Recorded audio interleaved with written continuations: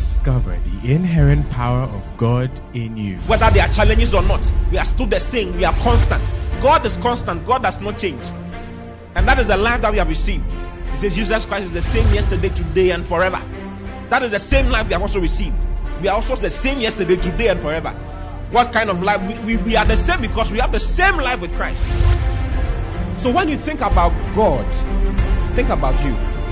Because everything He is, that is why He told Abraham, He said, I am your exceeding great reward. God gave Himself as a reward to Abraham.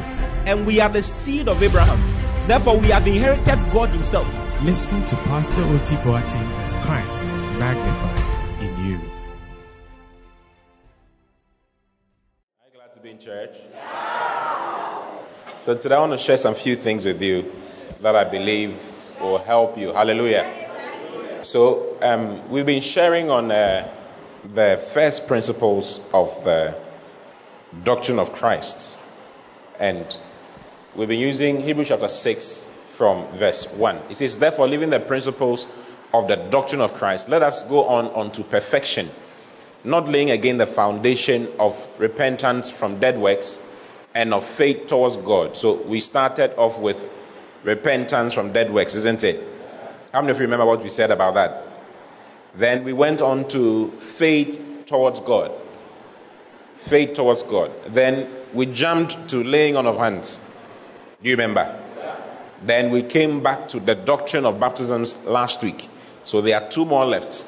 The next one is and of resurrection of the dead and of eternal judgment. So today we are going to talk about resurrection of the dead. Say resurrection.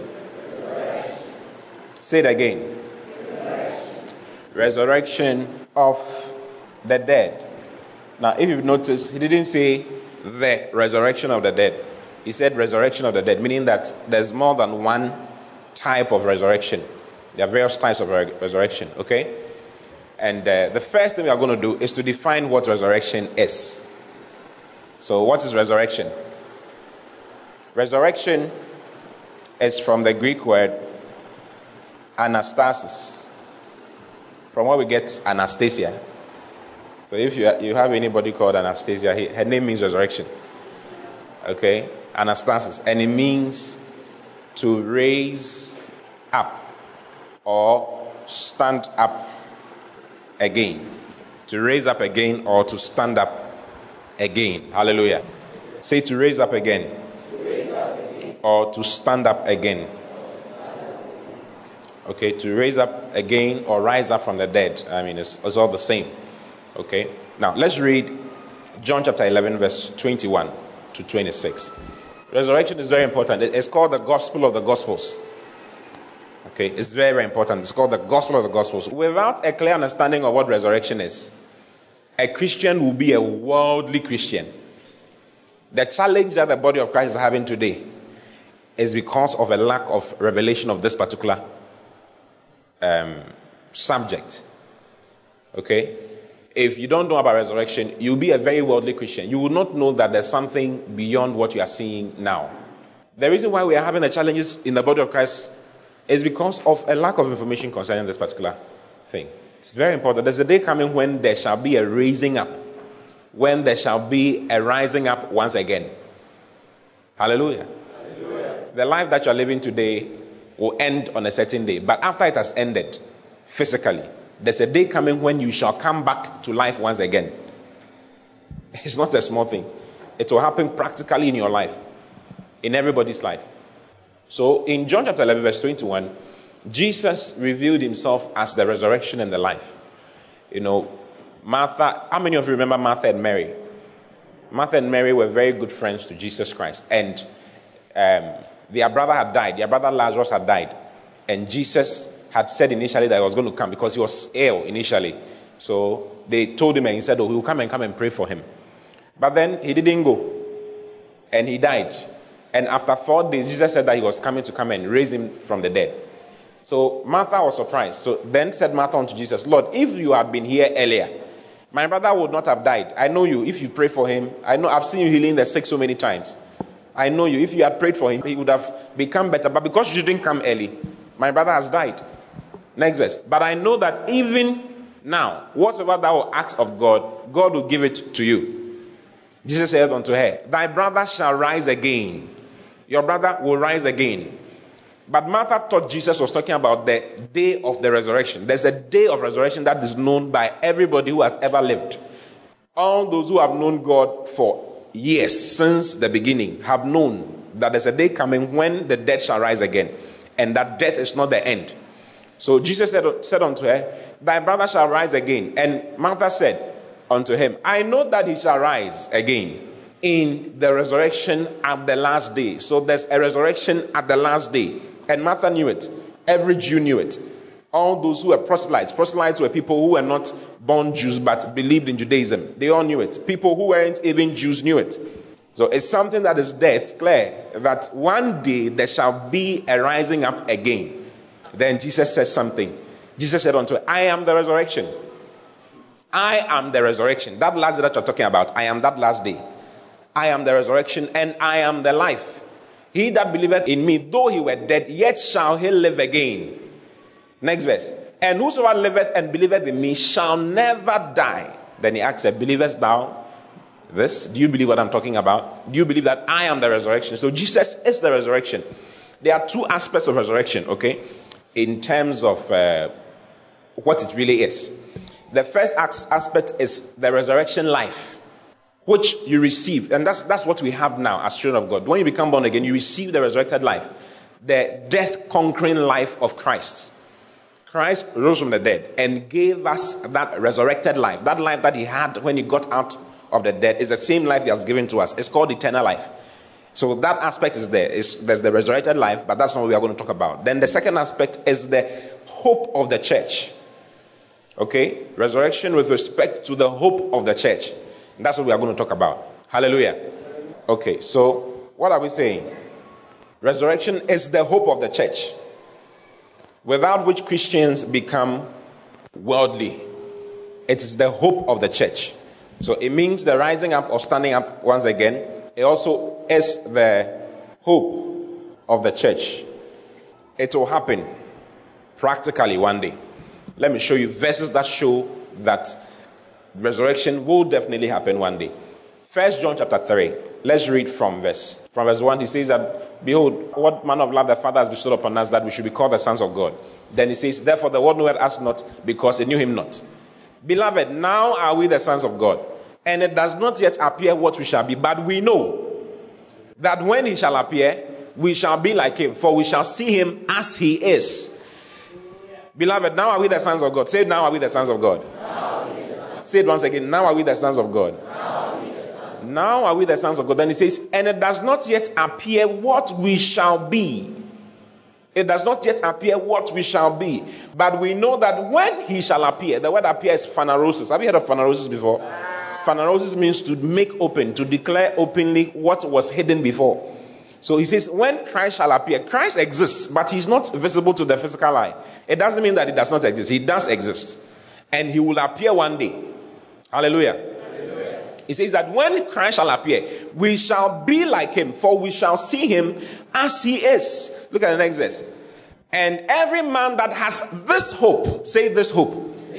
Every man that has this hope is called the hope of the church. Every man that has this hope in him purifieth himself even as he is pure. Have you seen it? So there's a day coming when Christ shall appear. He shall show up. He shall phanero. And when he phaneros, we shall phanero with him. Hallelujah. Look at Titus chapter 2 verse 11. Titus chapter 2 verse 11. For the grace of God that bringeth salvation has appeared unto us, unto all men, teaching us that denying ungodliness and worldly lust, we should live soberly, righteously, and godly in this present world.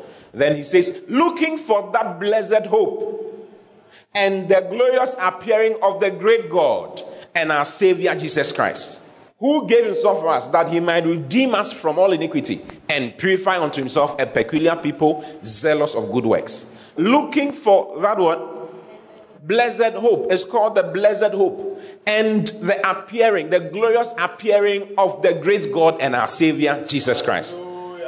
So there's a day when Jesus will appear. The resurrection coincides with the second coming of Christ. Okay? I'll explain it to you. But it coincides with the rapture at the same time. So many things will happen at the same time. And one of the major things that's going to happen is going to be our resurrection. Hallelujah. Hallelujah. So he says, looking for, as a child of God, he says, for the grace of God that bringeth salvation has appeared unto all men, teaching us that denying ungodliness and worldly lust, we should what? We should live soberly, righteously, and godly in this present world. Looking for that blessed hope. So every Christian should be looking for this blessed hope. You should be living with this in expectation, with this in mind, looking for that blessed hope and the glorious appearing of the great God and our Savior, Jesus Christ. Hallelujah. Hallelujah. Then look at 1 Peter 1, 3-5. 1 Peter 1, 3-5. It says, blessed be the God and Father of our Lord Jesus Christ, which according to his abundant mercy has begotten us again unto a lively word. I said resurrection is called the hope of the church, and I'm trying to explain to you with scriptures. Am I helping you? Yeah. It says, blessed be the God and Father of our Lord Jesus Christ, which according to his abundant mercy has begotten us again, has given birth to us again. This is called the born again experience. He's begotten us again unto a lively hope or a living hope by the resurrection of Jesus Christ from the dead. The hope is based on the resurrection of Jesus Christ from the dead. Next verse. To an inheritance incorruptible and undefiled, and that faded not away, reserved in heaven for you. Wow. Next verse. Who are kept by the power of God through faith unto salvation, ready to be revealed in the last time. Ready to be revealed. There's a certain salvation that is ready to be revealed in the last time. There are different types of salvation. There are these 7 types. But let me mention 3 for you, okay? The first type of salvation is called initial salvation. Initial salvation. And it has to do with the Spirit. So sometimes it's called the salvation of the Spirit. Okay? And you need faith. It is through faith. We experience initial salvation through something called faith. And it is for the Spirit. It is for our spirits. Hallelujah. So Paul talks about eternal salvation. How that Christ has obtained eternal redemption for us. Do you see? That is how we become born again. The day you receive Christ by faith. For by grace are ye saved through faith. That is in Ephesians chapter 2, verse 8, please. For by grace are ye saved through faith, and not of yourselves. It is the gift of God. So this happens immediately you receive Christ. When you receive Christ by faith, and then you become saved. But that salvation is strictly for your spirit. Okay? It's called the salvation of the Spirit. Then the second type of salvation is called progressive salvation. Progressive salvation. And that is for the soul. Hallelujah. And it is through something called love. Okay? The salvation of the soul, which is also called progressive salvation.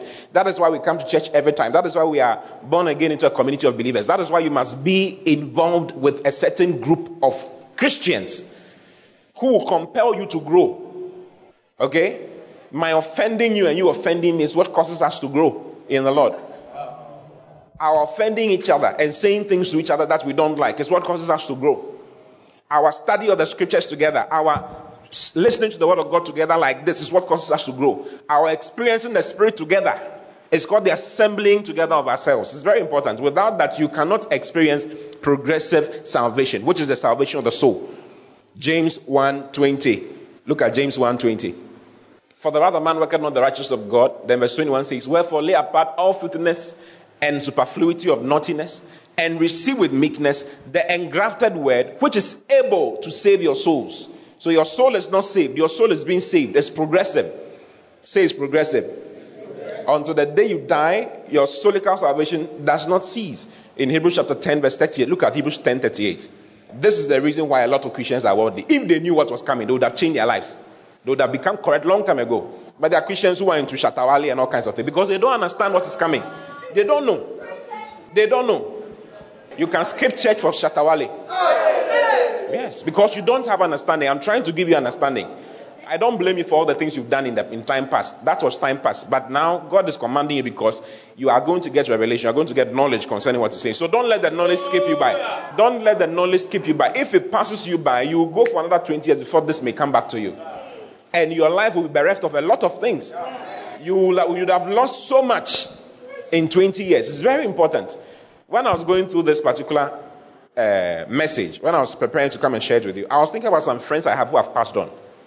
And some people I know who have passed on, who did not have any knowledge concerning this. I'm wondering where they are in heaven, even if they are in heaven. I'm wondering where they are. It's very important. Okay? So he says, now the just shall live by faith, but if any man draw back, my soul shall have no pleasure in him.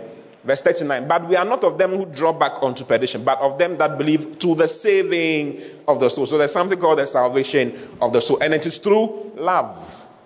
It is through love. You are built up. It's not by faith, it's by love. You are built up as a child of God by love. Your love is what is tested. Your maturity is dependent on your love. If someone has matured in the Lord, it's dependent on his love for the brethren, his love for God, his love for his ministers, his love for those who are around him. You can't be speaking in tongues and not love your neighbor and not love your brother. You're a joke. You're a joker. You're a complete joker. It's very important. Agape. Being kind to people who are not nice to you. Yeah. So it's very important. Your love must grow. You must grow in love, okay? Then the third kind of salvation that we have is called the completing salvation, which is for our body, and it is through something called hope.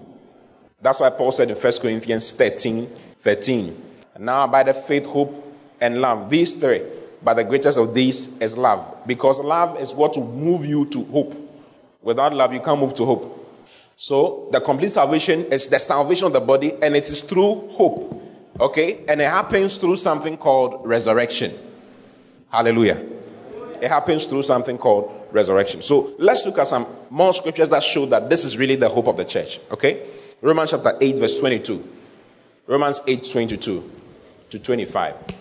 For we know that the whole creation groaneth and travaileth in pain until now. He's talking about the world. He says that everything in the world is travailing in pain. Everything in the world is desiring its deliverance from bondage. Lions do not actually want to chew antelopes. That's not what they were created for. They were created initially to chew grass, but now they are being compelled to chew flesh because of the sin of Adam. When Adam sinned, all of creation was subjected to something called decay. Hallelujah. Hallelujah. We are not supposed to grow old and die. No. That was not what God designed. Plants are not to grow and wither. The sun is not supposed to destroy. The sun is supposed to cause things to grow and cause things to flourish and maintain things in its original state. But because of man's sin, Adam's sin did not just destroy his life, it destroyed the whole of creation, because the whole of creation was given to Adam. So he says, even creation, the whole of creation groans and travails in birth, in pain, together until now. Next verse. And not only they, but ourselves also, we too also groan, which have the first fruits of the Spirit. That is those of us who are born again. Even we ourselves groan within ourselves, waiting for the adoption. What is the adoption? It's called the huthesia, the maturing of the sons of God. We are waiting for the day when we are fully matured and declared to be the sons of God with respect to our glory. There are two types of sons of God in the Bible. There's a son of God by birth, and there's a son of God by virtue of growth and maturity. So we are sons of God by virtue of birth because God has given birth to us. In James 1:18, he says that for by his own will begat he us. Okay, he's given birth to us. We are born of God. That's the truth. But the fact that we are born of God does not mean that everything is done. We must now grow in the Lord. And our growth in the Lord is called the adoption of sons. Do you understand what I'm saying?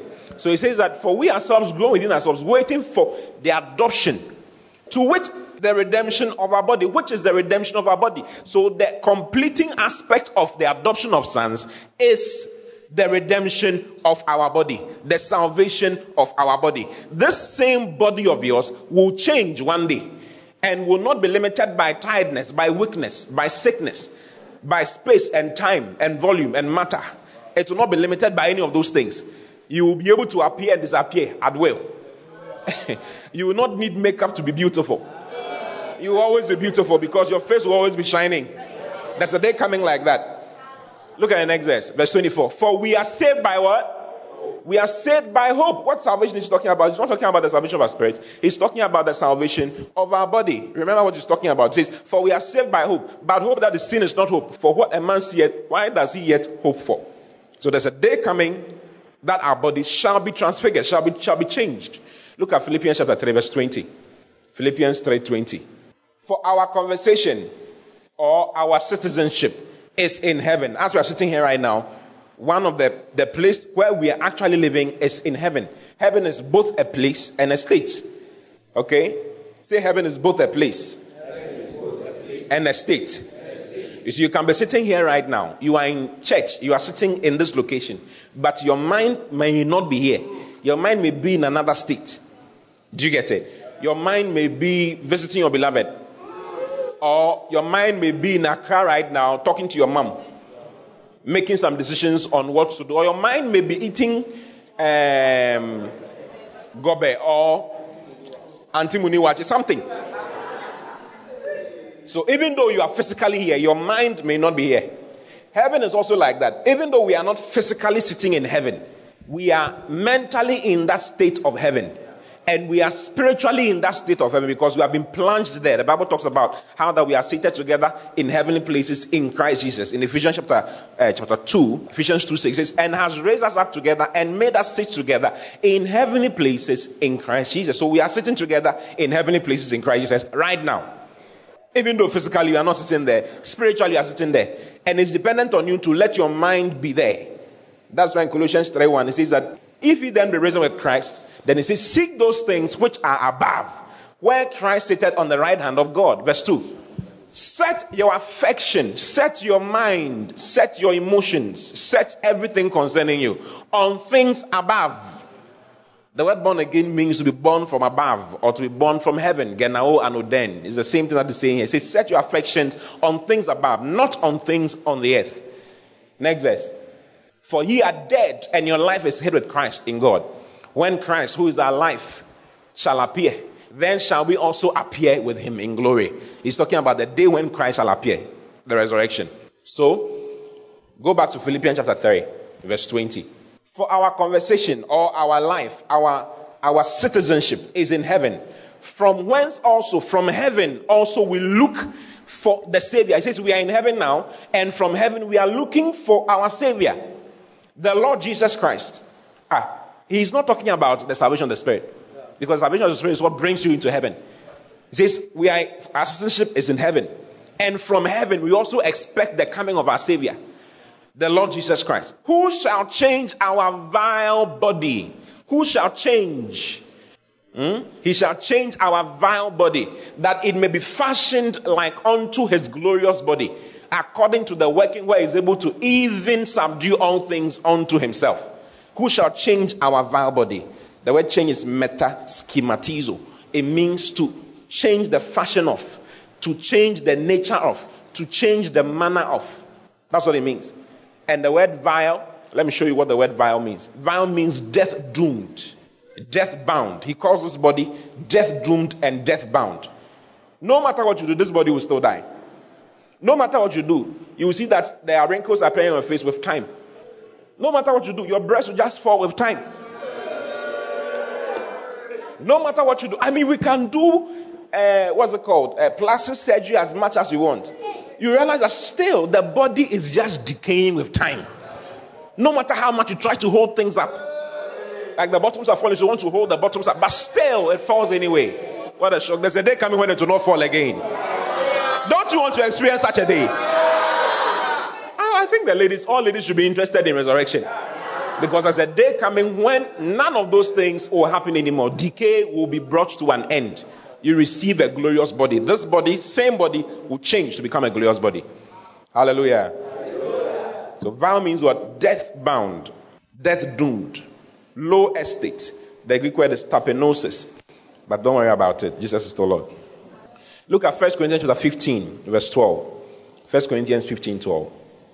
Now, if Christ be preached that he rose from the dead, how say some among you that there is no resurrection of the dead? If Christ is preached that he rose from the dead, how come some of you are saying that there is no resurrection of the dead?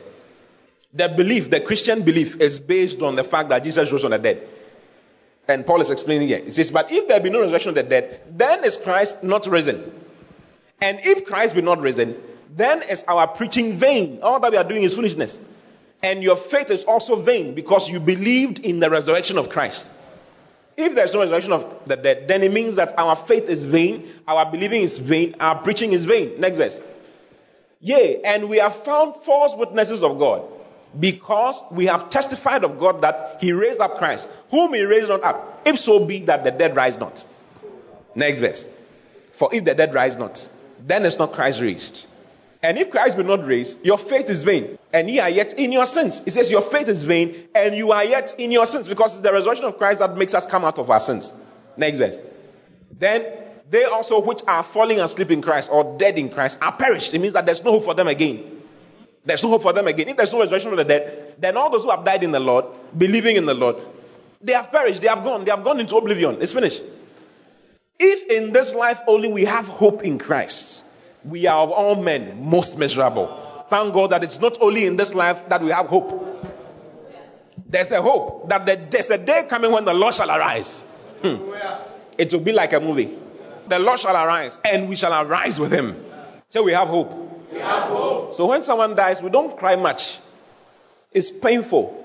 My father died 2 years ago. I'm yet to cry up to date. I don't know why. Just yesterday, my wife was telling me I have to cry. I said, I'm thinking about it. Hallelujah. I've still not cried because I know. We buried one of her grandmothers, very nice grandmother, yesterday. I think one of the nicest women I've met in my life. We buried her yesterday. And she wasn't crying in a certain way. So we were discussing resurrection yesterday. It's like she knows that there's a hope that she will see her one day. So it is not causing her to cry in a certain way. She's crying like this, small. But if it were before, she would have cried with style. Like, I don't know if you know the funeral, the mourners. We have professional mourners in the system. Those who cry and lift their legs. I mean, all kinds of, they say all kinds of things. Some people want to even fall on the casket and enter the... It's not a small thing. People can cry because for most people, it is the end. They don't know that there's a day coming when everybody shall rise again. And all the people you feel you have lost will all come back. Hallelujah. So it's called the hope of the church. Say the hope of the church. Yeah. And we live in expectation of it. Okay? Can I show you some more? All right. Look at 1 Corinthians chapter 6. Let's read from verse 12. I want you to see how that it is this same body that you are in now. This same body that you are in now is what will be raised from the dead. When Jesus died, the body that he had before he died is the same body he took when he came back from the dead. It's the same body that was lying in the grave. Do you remember in the tomb? That he went back into and brought back out. And right now he's sitting in heaven with that same body. So it is the same body of yours that shall be raised again from the dead one of these days. Hallelujah. It says, all things are lawful unto me. This is 1 Corinthians 6:12. All things are lawful unto me, but all things are not expedient. All things are lawful for me, but I will not be brought under the power of any. Verse 13. Meat for the belly, or food for the belly, and the belly for meats, or the stomach for food. But God shall destroy both it and them. Now the body is not for fornication, but for the Lord. And the Lord for the body. He says this body is not for fornication. It is for the Lord. And the Lord is also for the body. Next verse. Verse 14. And God has both raised up the Lord and will also raise up us by his own power. He will raise the same body up by his own power one day. So you have to be careful what you do with this, your body that you are sitting down here with. Someone said that don't let your body lead you to hell and not be there for you to suffer. It is true to an extent because in hell, this body is not there because this body will be lying up here. And your soul and your spirit will be in hell.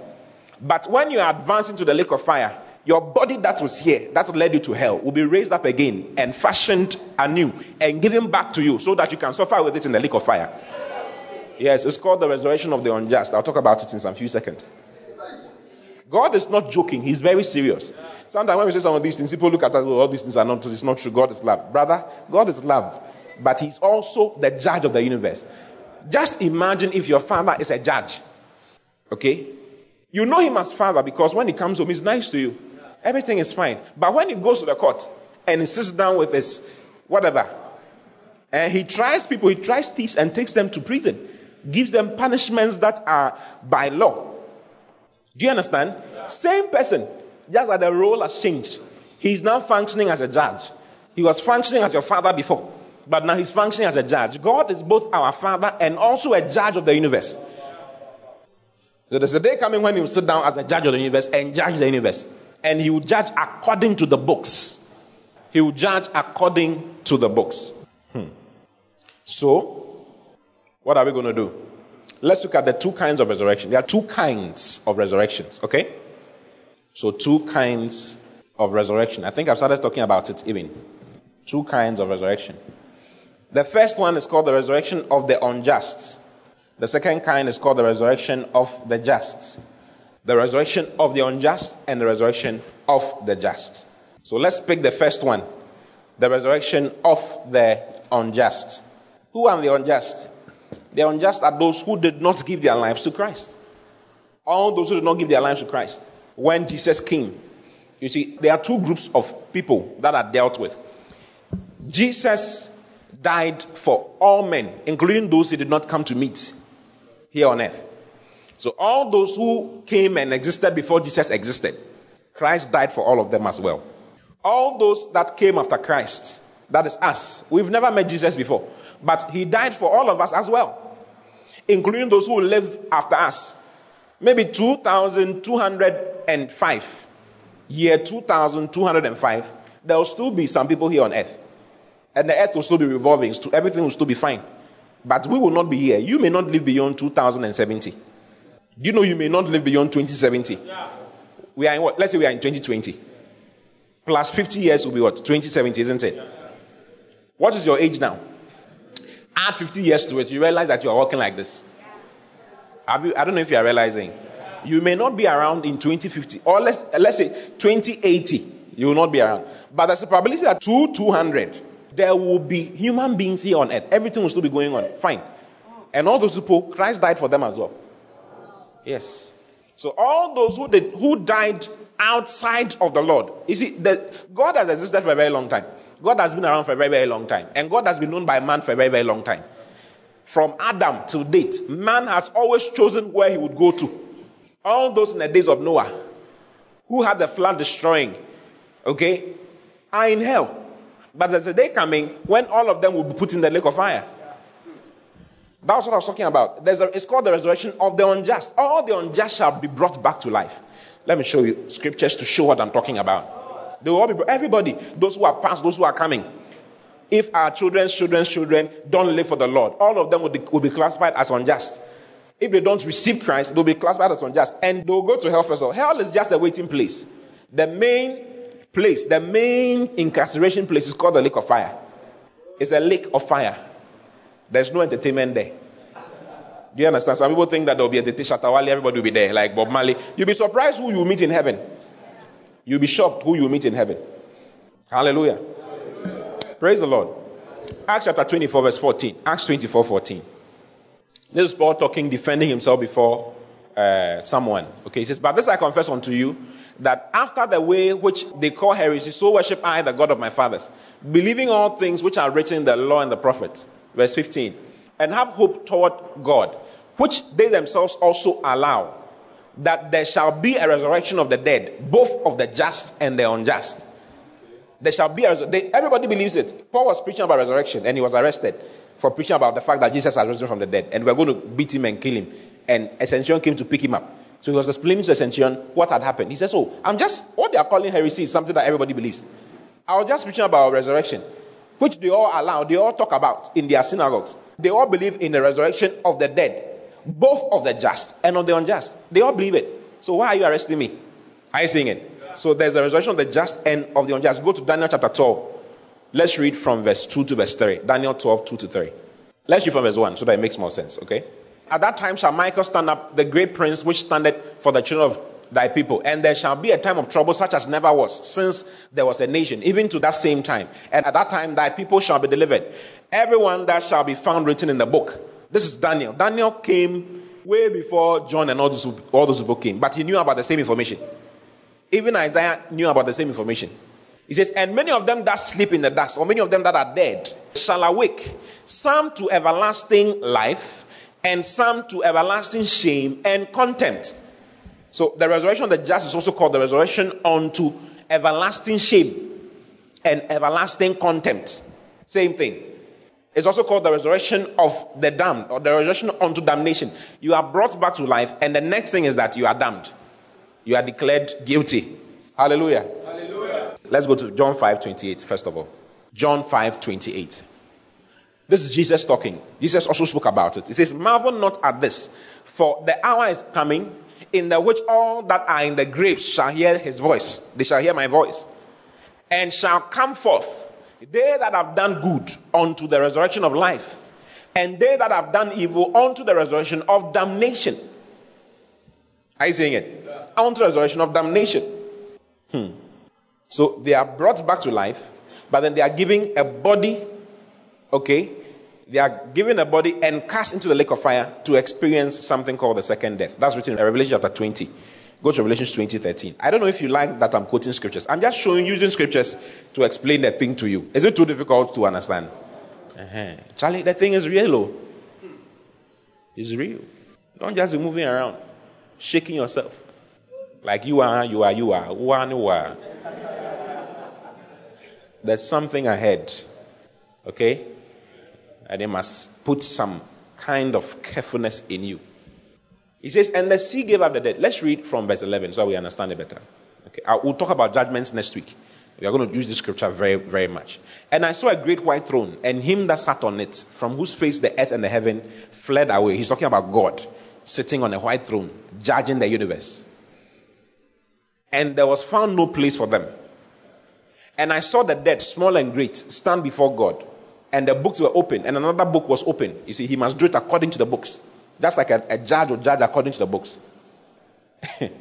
So same thing. They looked at God and did the same. It says the books were open, which is the book of life. And the dead were judged out of those things which were written in the books according to their works. No Christian is judged here, because all Christians miss this judgment by virtue of accepting Christ as their Lord and personal Savior. If you accept Jesus as your Lord and personal Savior and believe in his death, burial, and resurrection, this particular judgment is not for you. You will be judged at another place called the Bema seat. We'll talk about that next week, okay? But all those who did not receive Christ or did not walk in the way of the Lord before Christ came, both before Christ and after Christ, shall be judged at this particular place. It's called the resurrection. The judgment is the same as the resurrection for them. Our resurrection is different from their resurrection. Our resurrection is at least 1,000 years before this supposed resurrection. Yes, 1,000 years before this supposed resurrection. Now, these guys will be raised from the dead. Immediately they are raised from the dead. They will be raised from the dead at the judgment seat, the white throne judgment. Then, it says, and the sea gave up the dead. I've explained this so many times. The sea gave up the dead. There are those who are stuck up in the sea, not people who died in the sea. Anybody who is a man and died in the sea will end up in hell if he didn't believe in Jesus. If he died in the sea and was a Christian, he will go to heaven. He doesn't remain in the sea. His body is what is in the sea. Do you understand? But he himself is not in the sea. The sea that we are seeing was the judgment of the old. If you read in Genesis chapter 1, verse 1 and verse 2, you realize that there was a water that was used to destroy the earth. God made a good earth and a good heaven. All of a sudden in verse 2, you realize that it says, and there was darkness upon the face of the earth. He's talking about the waters that was used to destroy the earth. Not Noah's water. This is different. This was water before Noah's own. Then God repaired the heavens and the earth. So the creation we see in the Bible in Genesis chapter 1 coming down, from verse 3 coming down, is actually not a creation. It's a renovation. God just renovated the earth. Go to verse 9. Go to verse 9. You see what I'm talking about. And God said, let the waters under heaven be gathered together unto one place. There was water already on the earth when God was doing this. It says, and God said, let the waters under the heaven be gathered together unto one place, and let the dry land appear. And it was so, because the dry land was there already. He created the dry land in Genesis 1:1. Genesis 1:1. In the beginning, God created the heavens and the earth. Period. Then verse 2 says, and the earth was without form. The word was is became. The earth became. It moved from its ninth stage to become without form and void. God didn't create an earth without form and void. He created an earth with form and with beauty. Do you understand? Something happened. That's where Lucifer and all those people are discussed. It's called the gap theory. People say that it's about 5.9 billion years ago, because the half-life of the earth is close to 6 billion. But man, in this form, in the form that we are seeing here, me and you seeing with the eyes, 2 eyes, legs, and all that, have been on earth for just 6,000 years. We just have been around for 6,000 years. From Adam, 6,000 years ago, Adam was created. Till now. Our half-life does not date beyond that. But the earth has been there since 6 billion years ago. And there were dinosaurs and all those things here. They have found their fossils. They have found their bones. And their bones, some of their bones are 3 billion years old. Some are 5 billion. They were there before we came. But they were destroyed with the water that was it's called the Ice Age. Have you heard of the Ice Age before? Yeah. There was so much water here. The darkness caused the water to become ice. It's all in the Bible. So when God was recreating, he was just renovating. So he said that all the water that is on the earth should gather because the whole earth was covered with water. So God pushed all the water somewhere. And he said, let the dry ground, the dry land appear. And it was so. Look at the next verse, verse 10. And God called the dry land earth. So the earth you are standing on has been there for a long time. It wasn't created here. It was created in verse 1. It was just called back out of the water in verse 10. And God called the dry land earth, and the earth, the gathering together of the waters, called he seas. And God saw that it was good. So he gathered all the water and called it sea. The water that was used to destroy the earth at that time is the same water that we are seeing at the seashore right now. That is why there are all types of things in there. And that is why it tastes salty. It is for preservation. They are preserving some things inside. There are beings inside that are being preserved unto the day of their actual resurrection. Are you listening to me? Yeah. So if you hear of Mame water and Papa water and all the waters you have heard before, there is a very serious truth to it. It's not a lie at all. It's not a lie at all. The only lie is that they don't have any influence on this earth. That's the only lie. But they are there. They are in there. They are beings in the sea that are not seen. You can go and look for them in the sea. You will not find them. The sea is used to seal them as spiritual. That is why in the New Jerusalem, look at Revelation chapter 21, verse 1. In the new earth and the heaven, there is no sea. He says, and I saw a new heaven and a new earth. For the first heaven and the first earth were passed away, and there was no more sea. Why? Because the function of the sea had finished. It was finished. There was no need for any sea anymore. So, go back to Revelation 20, where we're reading, verse 13. And the sea gave up the dead. The sea did what? It gave up the dead which were in it. And death and hell delivered up the dead which were in them. Because hell also keeps another group of people all together. Those who had died on their way to hell are in death. So death also give them up. They were on their way to hell. At that time, God was going to judge. So death delivers up the dead. Hell also delivers up the dead that are in it. And then the sea also gives up the dead. Hell is cast into the lake of fire after everything. Look at it. It says, which were in them. And they were judged every man according to their works. Next verse. And death and hell were cast into the lake of fire. It says this is the second death. So even the hell that they are in, it will be cast into the lake of fire. Verse 15. And whosoever was not found written in the book of life was cast into the lake of fire. This is very serious. You shouldn't be moving around without telling somebody about Jesus Christ, though. Because it's a very serious thing. Lake of fire is their end. They will be resurrected on that day. They will be given their bodies will be given back to them. And they'll be brought to God. And God will judge them according to the books. There's a book of life. If your name is not found there, then they'll come to the other books. To see if your righteousness on earth will measure up to the righteousness of Christ. Which is not possible. It's not possible. Your righteousness cannot measure up to the righteousness of Christ. So it's either you accept the righteousness of Christ now as a child of God and become a child of God, or you face the judgment on that day on your own. Are you listening to me? So it is in your own interest to give your life to Christ. If you have not given your life to Christ yet, today you have to give your life to Christ. It's very important because lake of fire is beaming for you. The lake of fire has not been made yet. It's not been made yet. It's not anywhere. It's yet to be made. It is a lake of fire because the world before we came was destroyed with water, isn't it? It's a lake.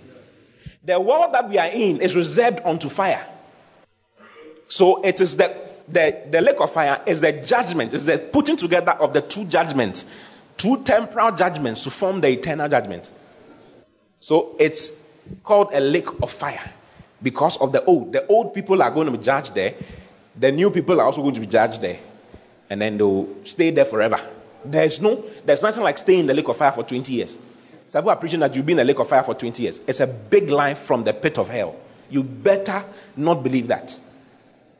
If you believe that, you will not be moved to preach the gospel to anybody. You will be sitting down because you think that, they will just suffer for 20 years. There's nothing like that. Eternity means eternity. Don't you understand eternity? Or you don't understand eternity? So it's in your own interest. That's the resurrection of the unjust. They'll be resurrected. And their resurrection is unto damnation. As soon as they are resurrected, the next thing is damnation. No discussion. Damnation straight. So we must care about souls. We must care. We must pray. That's why we must pray. That people will be born again. Do you understand? That's why we come for prayer meeting and we're praying like that. We pray the way we pray. Not because we don't know what we are talking about. We know what we are talking about because there's something great that is ahead. There's something wow that is coming up. And we must do something to save men. The next type of judgment is called the resurrection of the just. Say the resurrection of the just. The resurrection of the just. It's also called the resurrection of life. Okay? The resurrection of life. And also called the resurrection unto commendation. Commendation. The first one is on the unjust is condemnation, but ours is unto commendation. Will be commended. And it is for Christians. It is for Christians. The first thing is that it's also called the resurrection of life. It's also called the resurrection unto commendation. And it is for Christians. And occurs 1,000 years before the resurrection of the unjust. It occurs 1,000 years before the resurrection of the unjust. Look at Luke chapter 14, verse 13 to verse 14. But when thou makest a feast, call the poor. This is Jesus talking. He says, if you do a party, call the poor people, the lame and the blind, and feed them. Let them be at the party, not for your friends. And thou shalt be blessed, for they cannot recompense you. They cannot give you anything back. For thou shalt be recompensed at the resurrection of the just. You shall receive your reward at the resurrection of the just. So the just are resurrected for the purpose of rewards.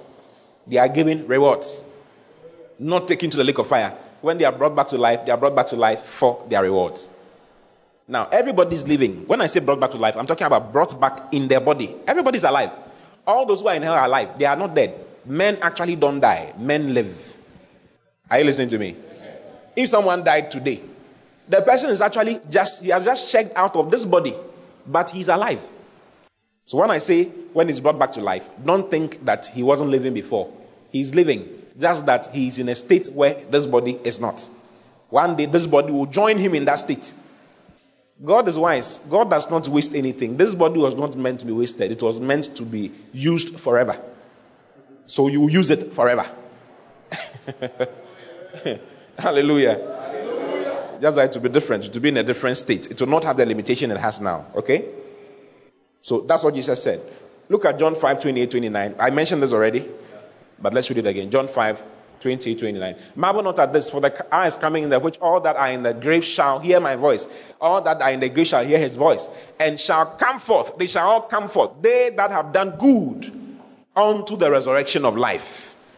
So there's a resurrection of life. Okay? Resurrection of life. Now, in the resurrection of the just, there are two aspects as well. Two aspects of the resurrection of the just. The first one is called the first fruits resurrection. The second one is called the harvest resurrection. Okay? Harvest. First fruits and then harvest. It's explained with the harvest cycles of the Jews. The harvest cycles of the Jews. So let's pick the very first one. So now, right now, we're talking about good people. We are talking about Christians or people who follow the Lord. Abraham was not a Christian because he didn't have the opportunity to believe in Christ because Christ was not there. He lived in expectation, in hope of the coming of Christ. That was how he lived.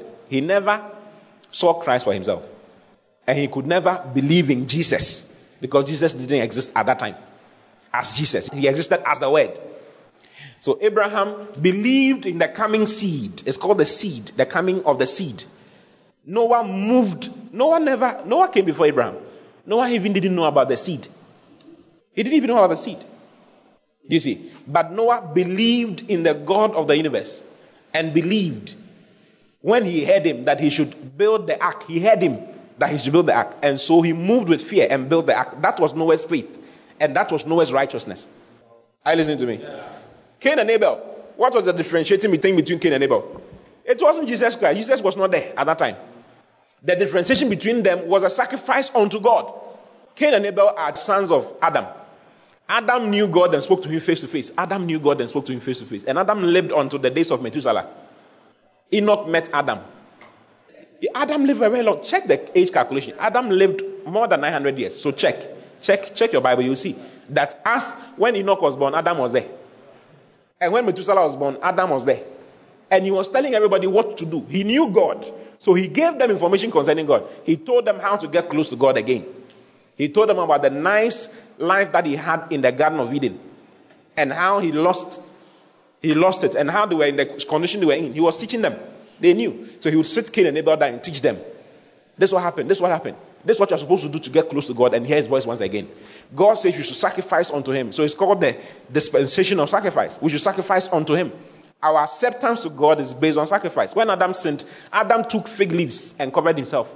That was the first thing he did. He took fig leaves. Fig leaves represents the works of man. He was trying to use his own works to please God. And God didn't like it. That's why when Jesus came, he cursed the fig tree. Because figs represent the works of man. You can't use your works to meet God. Don't think that your righteousness and your good deeds is what will meet God and help for God to not judge you on that day. No. God has his own standards. You better believe in what God says rather than what you think. So Adam told them that when I sinned, I used fig leaves to cover myself. God took the fig leaves away and killed the lamb and used the skin of the lamb to cover me. He shed blood so that I'll be covered. So now the way to be covered by God is by shedding blood, not through plants. When he said it, Cain disobeyed it.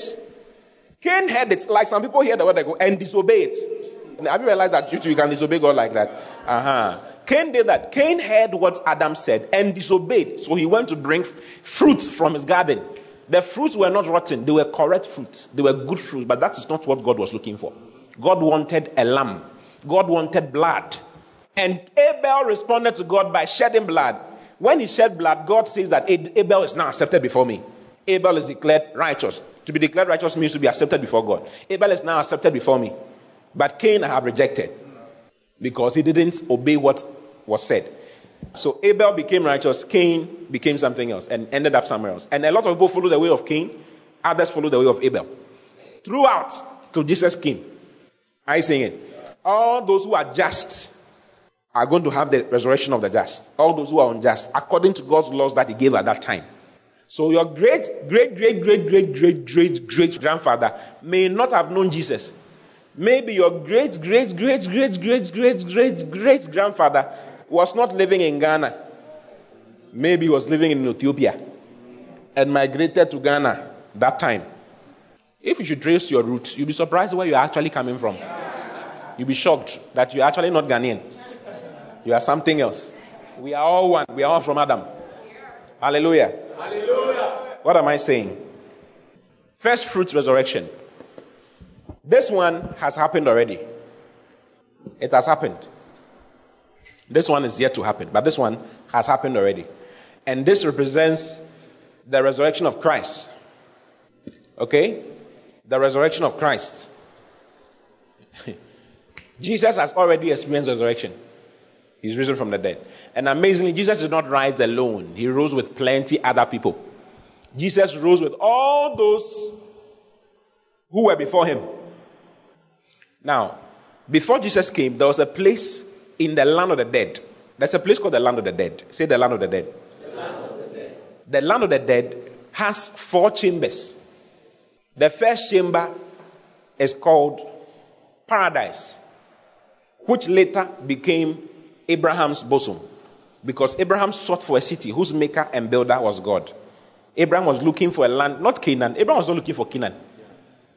The promise that God gave to Abraham was not Canaan. It was something higher. And Abraham knew it. So he lived in expectation of that higher thing, which was the land of the dead and beyond. Do you understand? Yeah. So even though people were there before he got there, when he got there, they named it after him. So paradise became named Abraham's bosom. If you read about the rich man and Lazarus, you see that particular statement being made. If you've noticed, the Bible says Lazarus was Abraham's bosom. He's not talking about Abraham's chest. Nobody can sit in Abraham's chest. It's the name of the place. Okay? He was there, yet he could see the rich man. And the rich man could see him. And there was just a great gulf. They were in the same location, just that there was a great gulf fixed between them. Very huge. chasm that nobody could cross from here to the other side or from the other side to the other side. But they could see each other. So in the land of the dead, there was paradise or Abraham's bosom, and then there was hell, where the rich man was. Then there's a place called Tartarus, where wicked angels are kept. Angels which were judged, angels who rebelled with Lucifer, who became Satan, are kept. If you read in 2 Peter 2, you'll see some there. It talks about hell, but the word hell there is not the same word translated hell in every other place. The word hell there is Tartarus or Tartaru. Have you heard of Tartarus? If you watch Greek mythology, you hear of Tartarus. If you watch Achilles or Hercules, you will see that Tartarus is mentioned. You hear Kronos being mentioned as the father of Zeus. They know what they are talking about. They are not joking. They know about the land of the dead. Okay? So the Tartarus, where angels, wicked angels are kept. Some are more wicked than Satan. 2 Peter 2:4. Killers. They are wilder than Lucifer. Wilder. For if God spared not the angels that sinned, but cast them down to hell. What is the word hell there? Tataru. What does it say? The name of the subterranean region, doleful and dark, regarded by ancient Greeks as the abode of the wicked dead. For if God spared not the angels that sinned, but cast them down to hell, the word hell is Tataru. It's not the same word for hell. You can look for another place where it talks about hell. You realize that it's not, it talks about Hades. Hell is translated as Hades, the land of the dead. Okay? And delivered them into chains of darkness to be reserved unto judgment. So they are there waiting for their judgment on that day. On that day, angels will also be judged. Do you know who will judge angels? We'll be judging some of these angels. So they'll come and say, you are a very bad angel, go here. Like that. They will judge angels. Hallelujah. So there's Tartaru, 4 places. Abraham's bosom or paradise. Then hell. Then Tartarus or Tartaru. Then the last one is Abyssos or Abyss. The abyss is called the bottomless pit. Nobody's there now. Satan will put there for 1,000 years. He will fall for 1,000 years. Go to Revelation chapter 20, verse 1. Am I saying things you never thought existed in the world? It's amazing. They are all in the Bible. Wow. These are you of the word, isn't it? Yeah. So we want to learn some things in the Bible. And I saw an angel come down from heaven, having the key of the bottomless pit. Is it Abyssos or Abyss? Abyssos. Abyssos. It means abyss. Bottomless pit. It says, and I saw an angel come down from heaven, having the key of the bottomless pit and a great chain in his hand.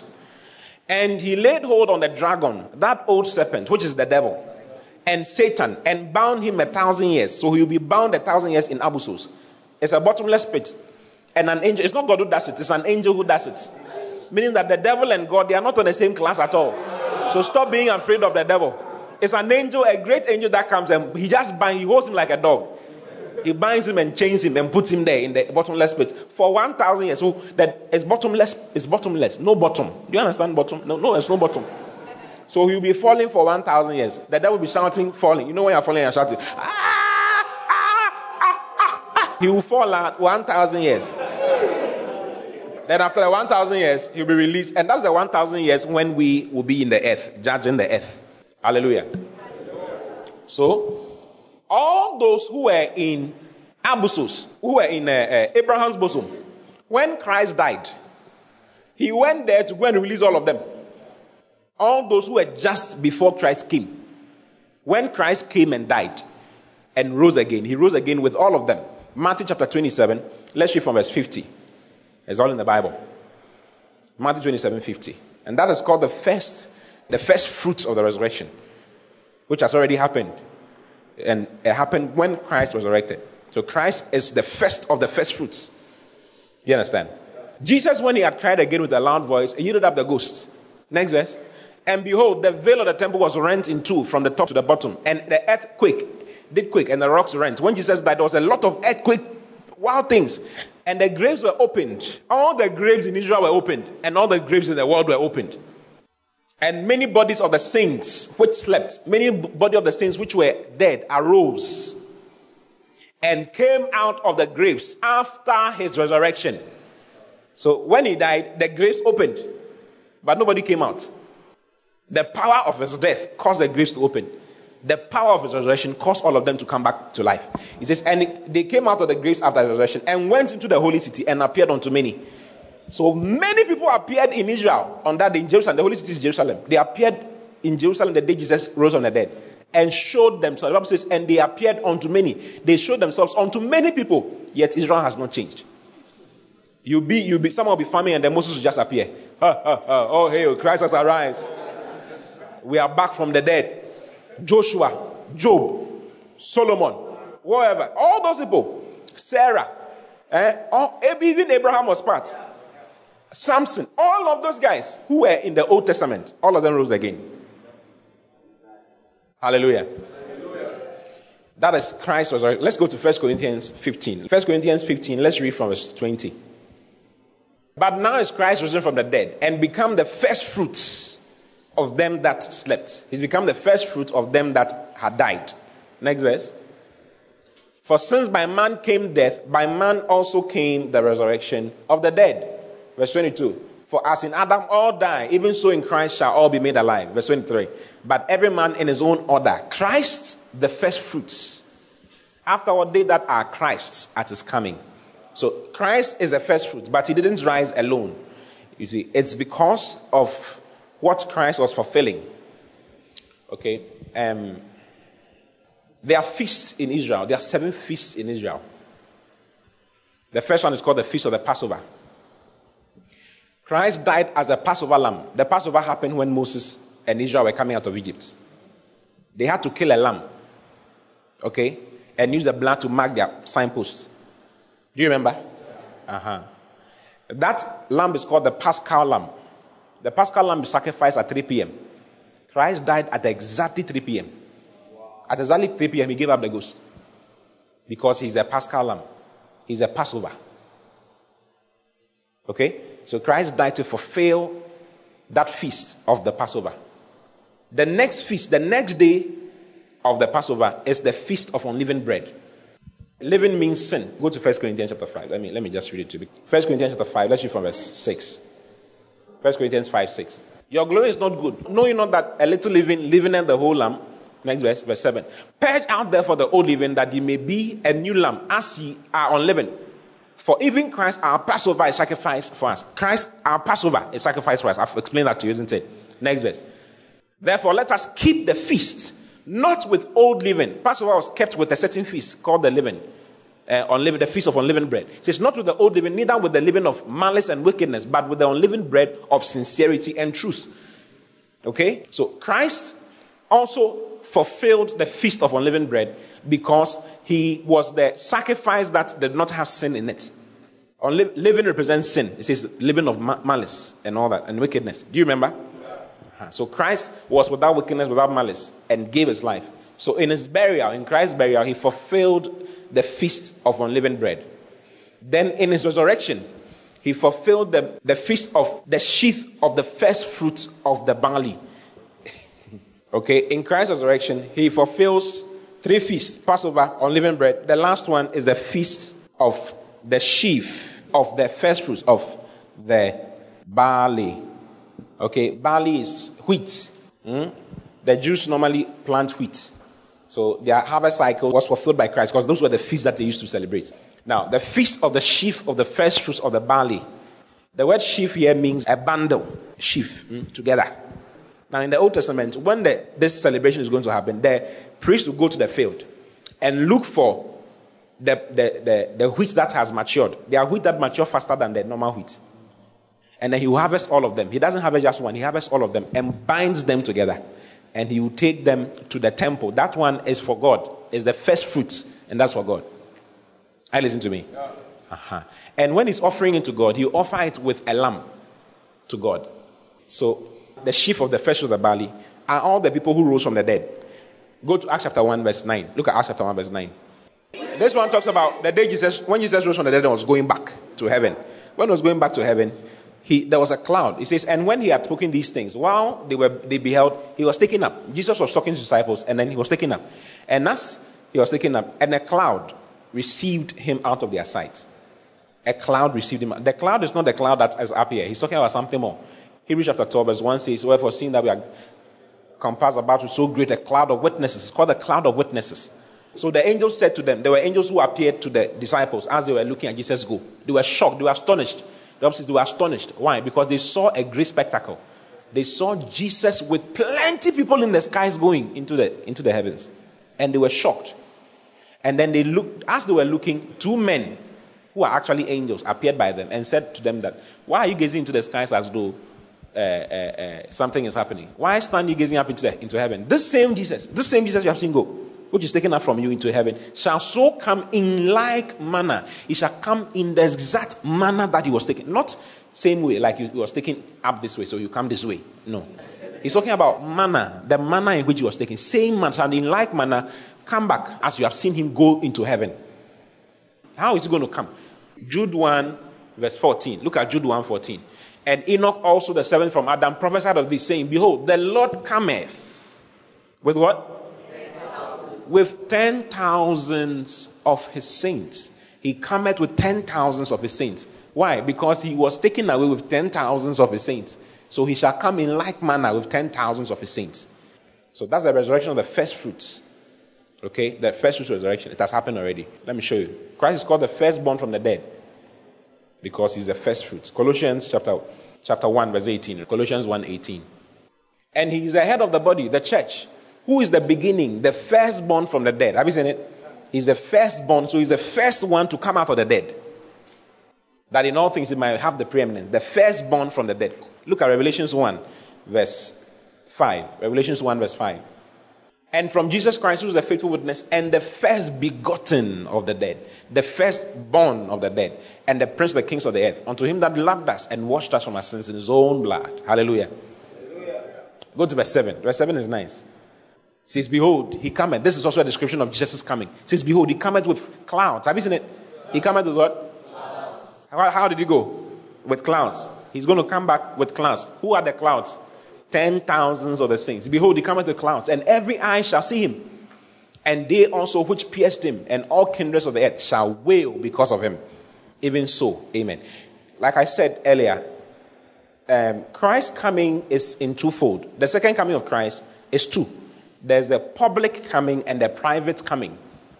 The private coming of Christ is for his own. And that comprises the resurrection of the just of the harvest. Okay? It will happen at the private second coming of Christ. So this one is yet to happen. It hasn't happened already. It is yet to happen. And that is what is called the hope of the church. This is the hope of the church. This one has already happened, so it's not the hope of the church. The church shall be raptured here at the private second coming of Christ. Okay? The private one happens before the public one. Christ will come for us. He will take us to heaven. We'll be with him. He'll give us our rewards. We'll receive our resurrected body just when he comes. We'll stay with him. He'll give us our rewards. And then we'll come back on earth and rule the earth for 1,000 years. After the 1,000 years, then everybody else is resurrected. Because everybody else who will be resurrected is going to be judged as unjust and taken to hell. Hallelujah. Hallelujah. Praise the Lord. Hallelujah. So let's read 1 Thessalonians chapter 4, verse 15 to verse 18. 1 Thessalonians chapter 4, verse 15. Can you read it to me? 1 to go.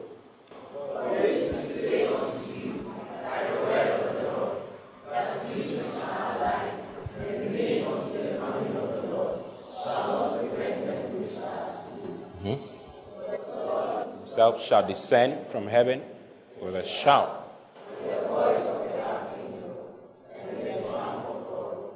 and the dead in Christ. Next verse. Then we which are alive and remain shall be caught up together with them in the clouds to meet the Lord in the air, and so shall we ever be with the Lord. Verse 18. Wherefore, comfort one another with these words. I sing it. Isn't it powerful? Just comfort one another with these words. So there's a day coming when there's a trumpet will actually sound. We'll all be moving around here. All of us are moving, doing our various things. Then a trumpet will sound. Pana, papana, papana, papana, pa. It will happen. But it is not every ear that will hear the trumpet. It is the ears of those who are designed to go that will hear the trumpet. And when they hear the trumpet, they shall be taken. So what will happen is that Jesus will come. Go back to verse 16. Before Jesus rose from the dead, okay, people had died already, and they were in the land of the dead at paradise waiting. Jesus came, he took all of them out. Ephesians chapter 4 talks about it. He led captivity captive. He led the train of vanquished foes and all that. He took them out of prison and then gave them their body, resurrected bodies, and then they went to heaven. Okay? Now, after Christ had done that, all those who died after Christ came, their bodies are still here on earth. Their bodies are lying somewhere in the earth. But they have not experienced their resurrection yet. So someone may be born again, but will die today. Our grandmother just died. She was buried yesterday. Her body is still here on earth. But her spirit and her soul are not here. Her spirit and her soul are in heaven with the Lord, but without her glorified body. Her body is still here. So on the day that Christ comes for those of us who are alive, if Christ should come today, he will be coming for those of us who are alive. But when he's coming, he will come with all those who have died without and have their bodies here. All of them will come into the skies. In that resurrection, in that coming of the Lord, he doesn't step on the earth. He stays in the skies. Okay? And then whilst he's in the skies, all those who he comes with into the skies, they will all come and receive their body. So all their bodies will resurrect from the ground. Even if the person died 5,000 years ago, and he died there, let's say it's been 2,000 years since Christ died, so he died 1,800 years ago, and his grave is not found. His body particles are in the sun somewhere. It's either it's in a building, someone's building somewhere, or something. But all the sand are still here on earth. All he needs is one particle, or a coding of the DNA. The body will come back. Wherever the body is, it will come back together. And it will be caught up with him in heaven. So he will meet his body, and then he will get his resurrected body. Are you getting it? Yeah. It will happen in the air. So he says that, for the Lord himself shall descend from heaven with a shout, with the voice of the archangel, and with the trump of God. And the dead in Christ shall rise first. They shall receive their resurrection first. Next verse. Then we which are alive and remain, so those of us who are alive and are here and remain, shall be caught up together with them in the clouds. So those of us here shall change. So 1 Corinthians chapter 15. Go to 1 Corinthians 15, verse 52. He says, in a moment, in the twinkling of an eye. The word moment is atomos. That's the Greek word, atomos. It means an indivisible moment. Like before you realize it has happened. He says, in a moment, in the twinkling of an eye. The twinkling of an eye is different from the blink of an eye. A blink of an eye is 10 to the power negative 11 of a second. A twinkle of an eye is 10 to the power negative 35 of a second. So in less than a blink of an eye, before we blink, everybody is gone. All those who are alive and remain will have, he says, for in a moment, in the twinkle of an eye, at the last trumpet, for the trumpet shall sound, and the dead shall be raised incorruptible, and we shall be changed. We shall undergo, because we are not dead, so we will undergo a change. So this body shall undergo a change, and we shall be changed. Next verse. For this corruptible must put on incorruption, and this mortal must put on immortality. We shall just be caught up like that in less than a blink of an eye. Blink your eye and let's see. You see how fast it is? This is twinkling of an eye. It's not going to be a small thing. Then we are gone, and we will not leave our clothes here. The clothes will vanish. So they may not know where we have gone to. The way they do the movies, they just use their mind to see that everything will vanish. Everything is gone. People will be flying planes. There will be great chaos. It will usher in the greatest chaos in the world. Someone will be flying a plane. The pilot, one of the pilots is a child of God. The other one is not. Or both of them are. They are gone. The plane is coming down. Yeah. Some will be in a VIP bus. The driver is driving. He's changing the gear. He has to change the gear. It's gone. The rest, we are finished. So that day, there will be a great ushering into hell of many. Yes. Many people will die on that day. It is not a story. You know, a lot of things in the Bible look like stories. But they are not stories. They will happen. The same Bible, the Bible says so many things that it goes on to say that some people are saying that why is it that Jesus has taken so long in coming? Since the fathers fell asleep, since they died, the world has continued till date. What are you talking about? There's no resurrection of the dead. Nothing's going to happen because we are still here. He says, this they are ignorant of. That the world that way was also like that. Do you know how many years Noah preached? Noah preached for 120 years. Noah preached for 120 years of the coming flood. 120 years. Do you know 120 years? So he started with year 1. It had never rained before. At that time, it had never rained before. There was no rain. There was mist. It will come out from the ground and it will water the earth. The fruits were different. They had nicer fruit, and that's why they were living longer. But God was going to bring the rain. And Noah said, God is going to bring rain. They said, oh, you are lying. He started preaching from day one. First year, from day one. Preach strong that rain is coming. It's going to destroy everything. They said, you are joking. First year didn't happen. Second year didn't happen. Third year didn't happen. Fourth year. At that time, they lived very long, very long. 120 years later. That was when it came. So don't think that God is slack concerning his promises and what he says he will do. It will happen live. And college. Say college. It will happen. Okay? So we are expected to be taken. But in the taking, there are differences. Hallelujah. There are differences. We all receive a resurrected body. If you're a child of God, you qualify to be part of this harvest.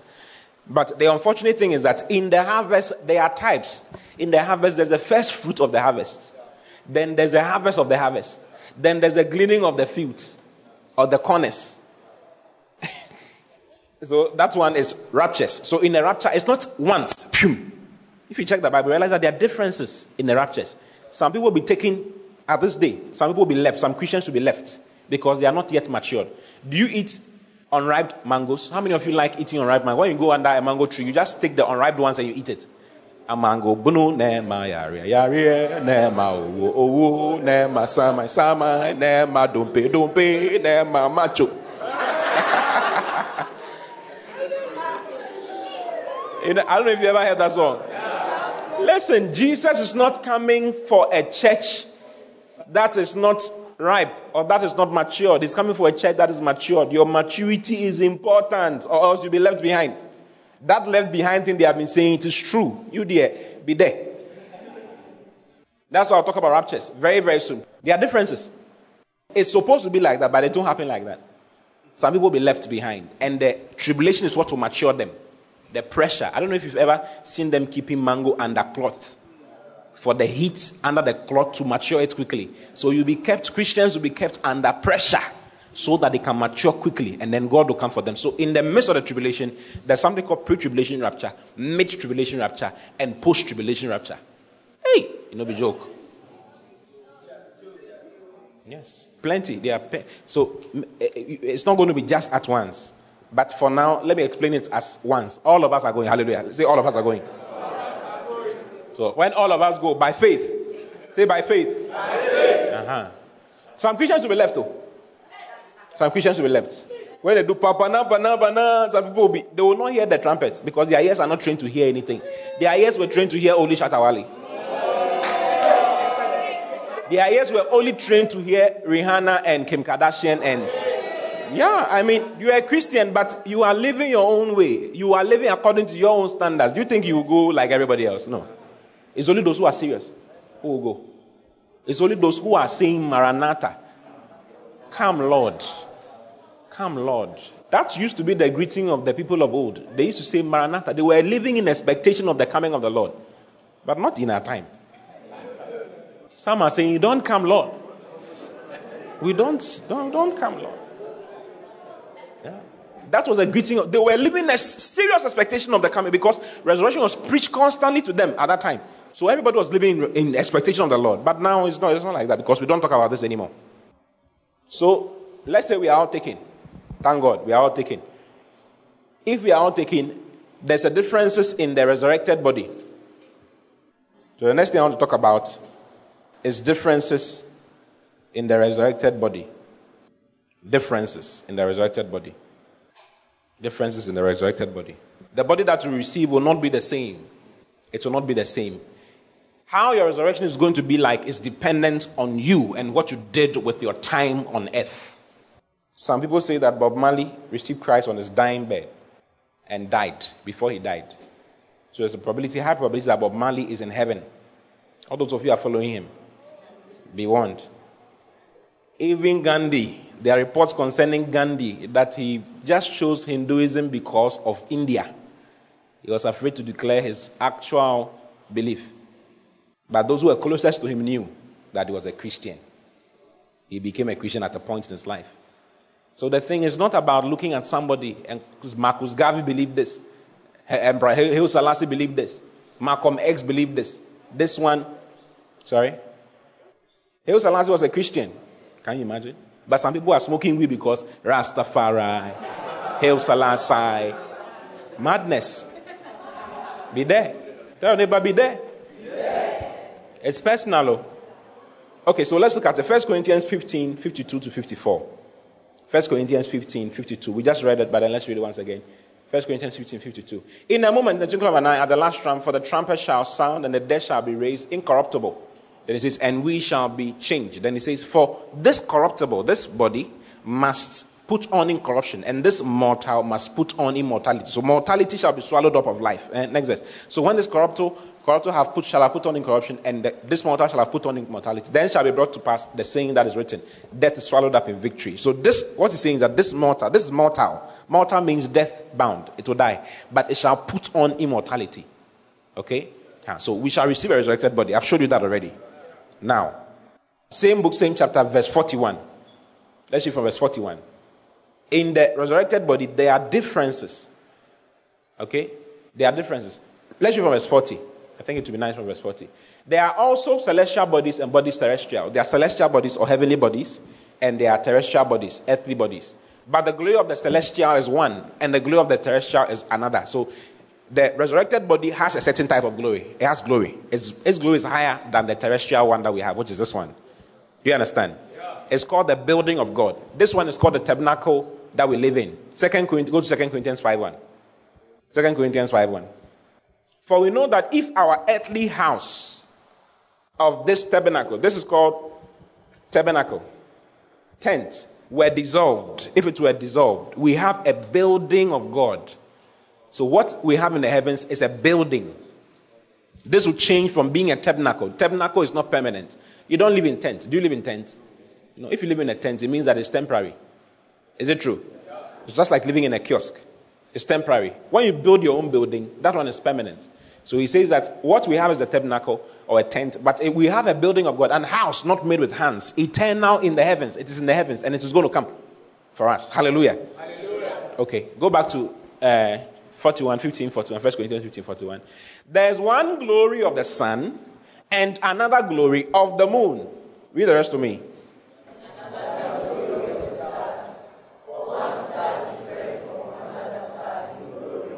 Next verse. So also is the resurrection of the dead. It is sown in corruption, it is raised in incorruption. So he says that there's one glory of the sun, and there's another glory of the moon, and another glory of the stars. And one star differs from another star in glory. They say, so also is the resurrection. In the resurrection, there are differences. The bodies are different. Go to Daniel chapter 12, verse 2 and verse 3. Daniel 12, 2 and 3. And many of them that sleep in the dust of the earth shall awake. I read this to you earlier, isn't it?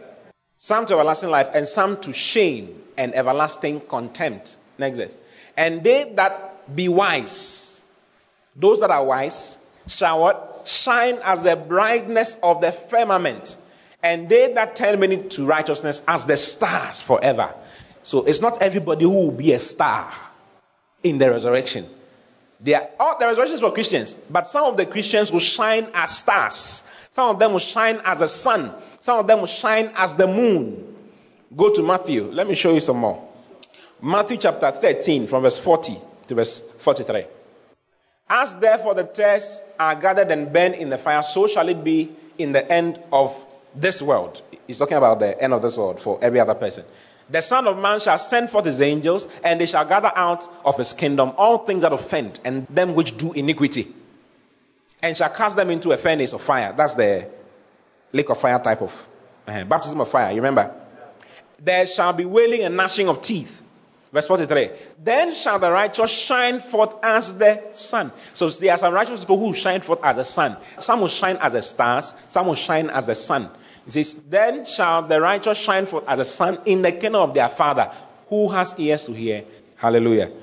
Let him hear. So what are we saying? In the resurrected body, there are differences. There are differences. If you look at the stars in the night, you would think they are all the same, but they are not. Antares is different from Betelgeuse. There are so many of them, so many stars and so many suns. There are so many suns. You know there are so many suns in the system. We are in the solar system. And this is our sun. Our sun is what comes up. But there are so many suns. There are so many suns that are in different galaxies. Plenty. In different stars. Plenty. Okay? Same way we are also going to be shining differently at different times. And it's dependent. Your glory is dependent on what you did in time. Time is for sowing. Eternity is for reaping. Galatians chapter 6 verse 7. Time is for sowing. Eternity is for reaping. So what you are doing today will determine how your resurrected body will look like. Those of you who are sacrificing for the Lord in various ways will have a certain type of resurrection. Those who are not doing anything for the Lord will also have a certain type of resurrection. Be not deceived. God is not mocked. For whatsoever man soweth, that shall he also reap. When we talk about this, we talk about seed sowing. But it is more than seed sowing. Look at the next verse. For he that soweth to his flesh shall of the flesh reap corruption. What does it mean to sow to the flesh? All you think about is yourself. Your time, how you feel, where you are going, my education, my academics, my job, my wife, my husband, my children. You never think of what God thinks about. He says, you are sowing to the flesh, and you shall of the flesh reap corruption. Then he says, but he that soweth to the Spirit shall of the Spirit reap life everlasting. If you sow to the Spirit, what does it mean to sow to the Spirit? Preach the gospel. Daniel chapter 12 verse 3. And they that be wise shall shine as the brightness of the firmament. What does it mean to be wise? The Bible says, he that winneth souls is wise. You must be involved in what God is involved in. And they that be wise shall shine as the brightness of the firmament. And they that turn many to righteousness as the stars forever. Turn many to righteousness. If you turn many to righteousness, if you cause the salvation of many and raise them in the Lord, he says, you shall shine as stars. So God has showed us what to do. It's now dependent on you. It's either you are sleeping or you are doing something for the Lord. When we say we are going for soul winning, don't sit there and say, me, I'm not that type. You are sowing to the flesh. You will see on that day. It will show in your body. We will see you on that day. When we see you, we don't have to talk. We'll see your body and we'll see what type of a person you are when you're on earth. We'll see you. You're only caring about your wig and your nails, your fingernails. The guys are only caring about how they look. It's more than that. Life is more than that. Life is more than going to school, eating and drinking, getting a job, marrying and having sex and giving birth to so many children. It's more than that. That is powerful. That's the natural life. But there's a supernatural life that God wants you to live. That is to live for Him. You understand? What should you do with your time? Ephesians chapter 5. Let's read from verse 1. Because your resurrected body is dependent on what you are doing with your time now. Paul says, be ye followers of me, of God, as dear children. And walk in love. Walk in what? Walk in love towards all men. As Christ also loved us and has given himself for us an offering and a sacrifice to God for a sweet-smelling savor. He says, walk in love as Christ also has loved us. Christ didn't think about himself. Jesus said that whosoever keepeth his life shall lose it. A lot of us are keeping our lives. You don't want to do anything that will take something out of you for the Lord. Like if it is for the Lord, some people they can be in church for something and they are angry. They are not happy. Because it has nothing to do with them. If you are watching a movie, a series, you can watch a series from morning till evening and it's not a problem. That's what you do with your time. On the resurrection, you will see what you did with your time. It will show. You are not going to be punished, but your shame will appear. You understand? What did you do with your time? It says, let us live our lives for the Lord. Sacrifice for the Lord. Yesterday, some people were here. You know, people are almost always around doing something for the Lord. Choristers, people clean their chairs, people clean the toilet, people doing things, people doing various things. We are sending people to various places to preach, and they are preaching, they are doing it without complaining. They have a better resurrection because they have decided that they love the Lord so much. They will sacrifice as Christ sacrificed. Jesus was in glory. Jesus was the Word of God in glory. He left his glory walking on the streets of gold and came down to come and walk on dust so that he can redeem and get us to the Lord. What are you also doing? What sacrifices are you making for the Lord's work to move forward? A lot of people are preserving their lives. A lot of Christians are preserving their lives. On that day to show. Your resurrected body will show. It will show in your body. Don't be deceived. Next verse. Verse 3. There's more. But fornication, uncleanness, or covetousness, let it not be once named among you as becoming saints. Neither filthiness. Don't spend your time in filthiness, nor foolish talking, nor jesting. Do you know jesting? Unnecessary message. Let's read message. I think it's nicer if you read some of those things. Though some tongues just love the taste of gossip. Christians have better uses for language than that. Did you see that? Let's read from verse 3. I don't think you heard it. Don't allow love to turn into lust, setting off a downhill slide into sexual promiscuity, filthy practices of bullying greed. Though some tongues just love the taste of gossip, Christians have better uses for language than that. As a Christian, you shouldn't be using your tongue for gossip. It will show up on the day of your resurrection. When you show up, you will see gossip. Hey, now you're gossip. Don't talk dirty or silly. Dirty. Don't talk dirty or silly. That kind of talk doesn't fit our style. Thanksgiving is our dialect. This is what to do in time. The one who sows to the Spirit will of the Spirit reap everlasting life. The one who sows to the flesh will of the flesh reap corruption. It's up to you. Next verse. That's fine.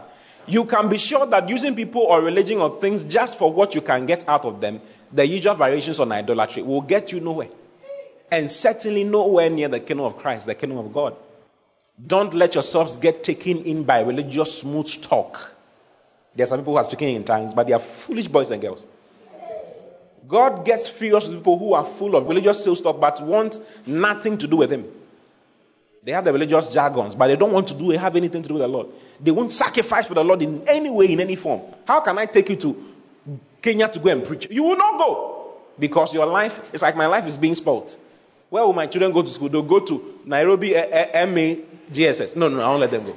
Don't let yourselves get taken in by religious movement. Now go to the next verse. Next verse, verse 7. It's a long read, so don't even hang around people like that.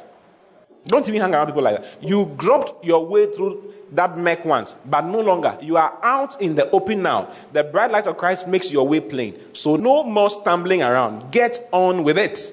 Serve the Lord. Next verse. The good, the right, the true. These are the actions appropriate for daylight hours. Figure out what will please Christ and then do it.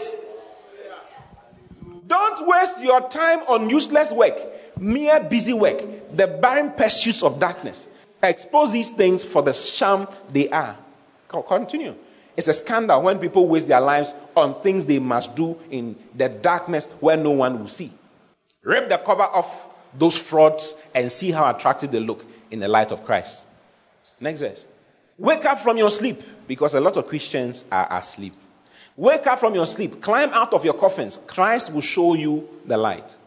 So watch your step. Use your head. Make the most of every chance you get. These are desperate times. Let's read the King James from verse 15. From verse 15.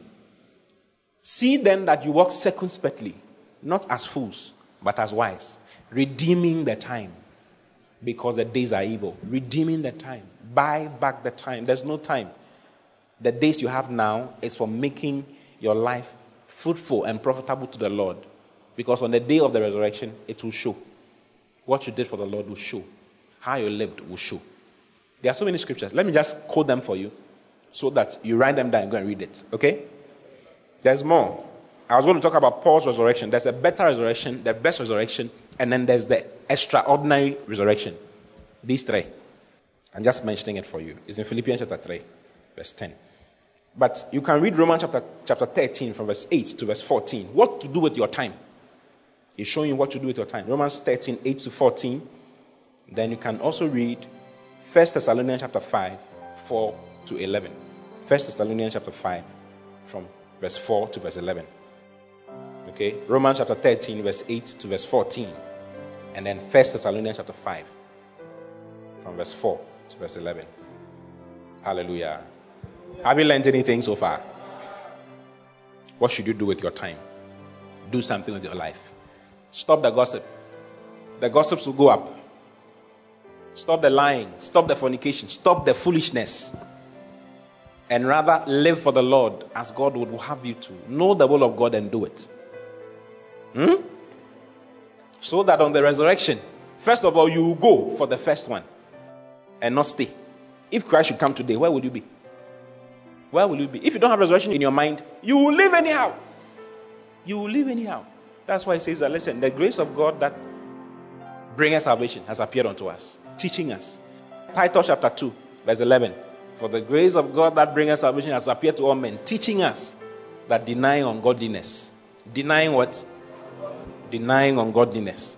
And worldly lusts, we should live soberly, righteously, and godly in this present world. Doing what? Looking for that blessed hope. You should live in this world like that. So don't joke with your life. Okay? Yeah. Someone wants to sleep with you, tell the person, I don't want to joke with my life. I don't want it to appear on that day. If someone comes with a big gossip, you know some gossips are very attractive. So nice. It's like fufu with abenkwine, with all kinds of things inside. So nice, like wild gossip. What? Yes. This one. Tell them, I like my life. Start singing, I love my life. I love my life. I love my life. I want a better resurrection. I don't want these things. In Jesus' name. Amen. Rise up, open your feet and just thank God for what I shared with you. Rise up and thank God. God bless you for listening. Keep listening to the word as Christ is made the center of your world. For prayer and counseling, call 024-563-8314 or send an email to info@christworldinc.com. God bless you.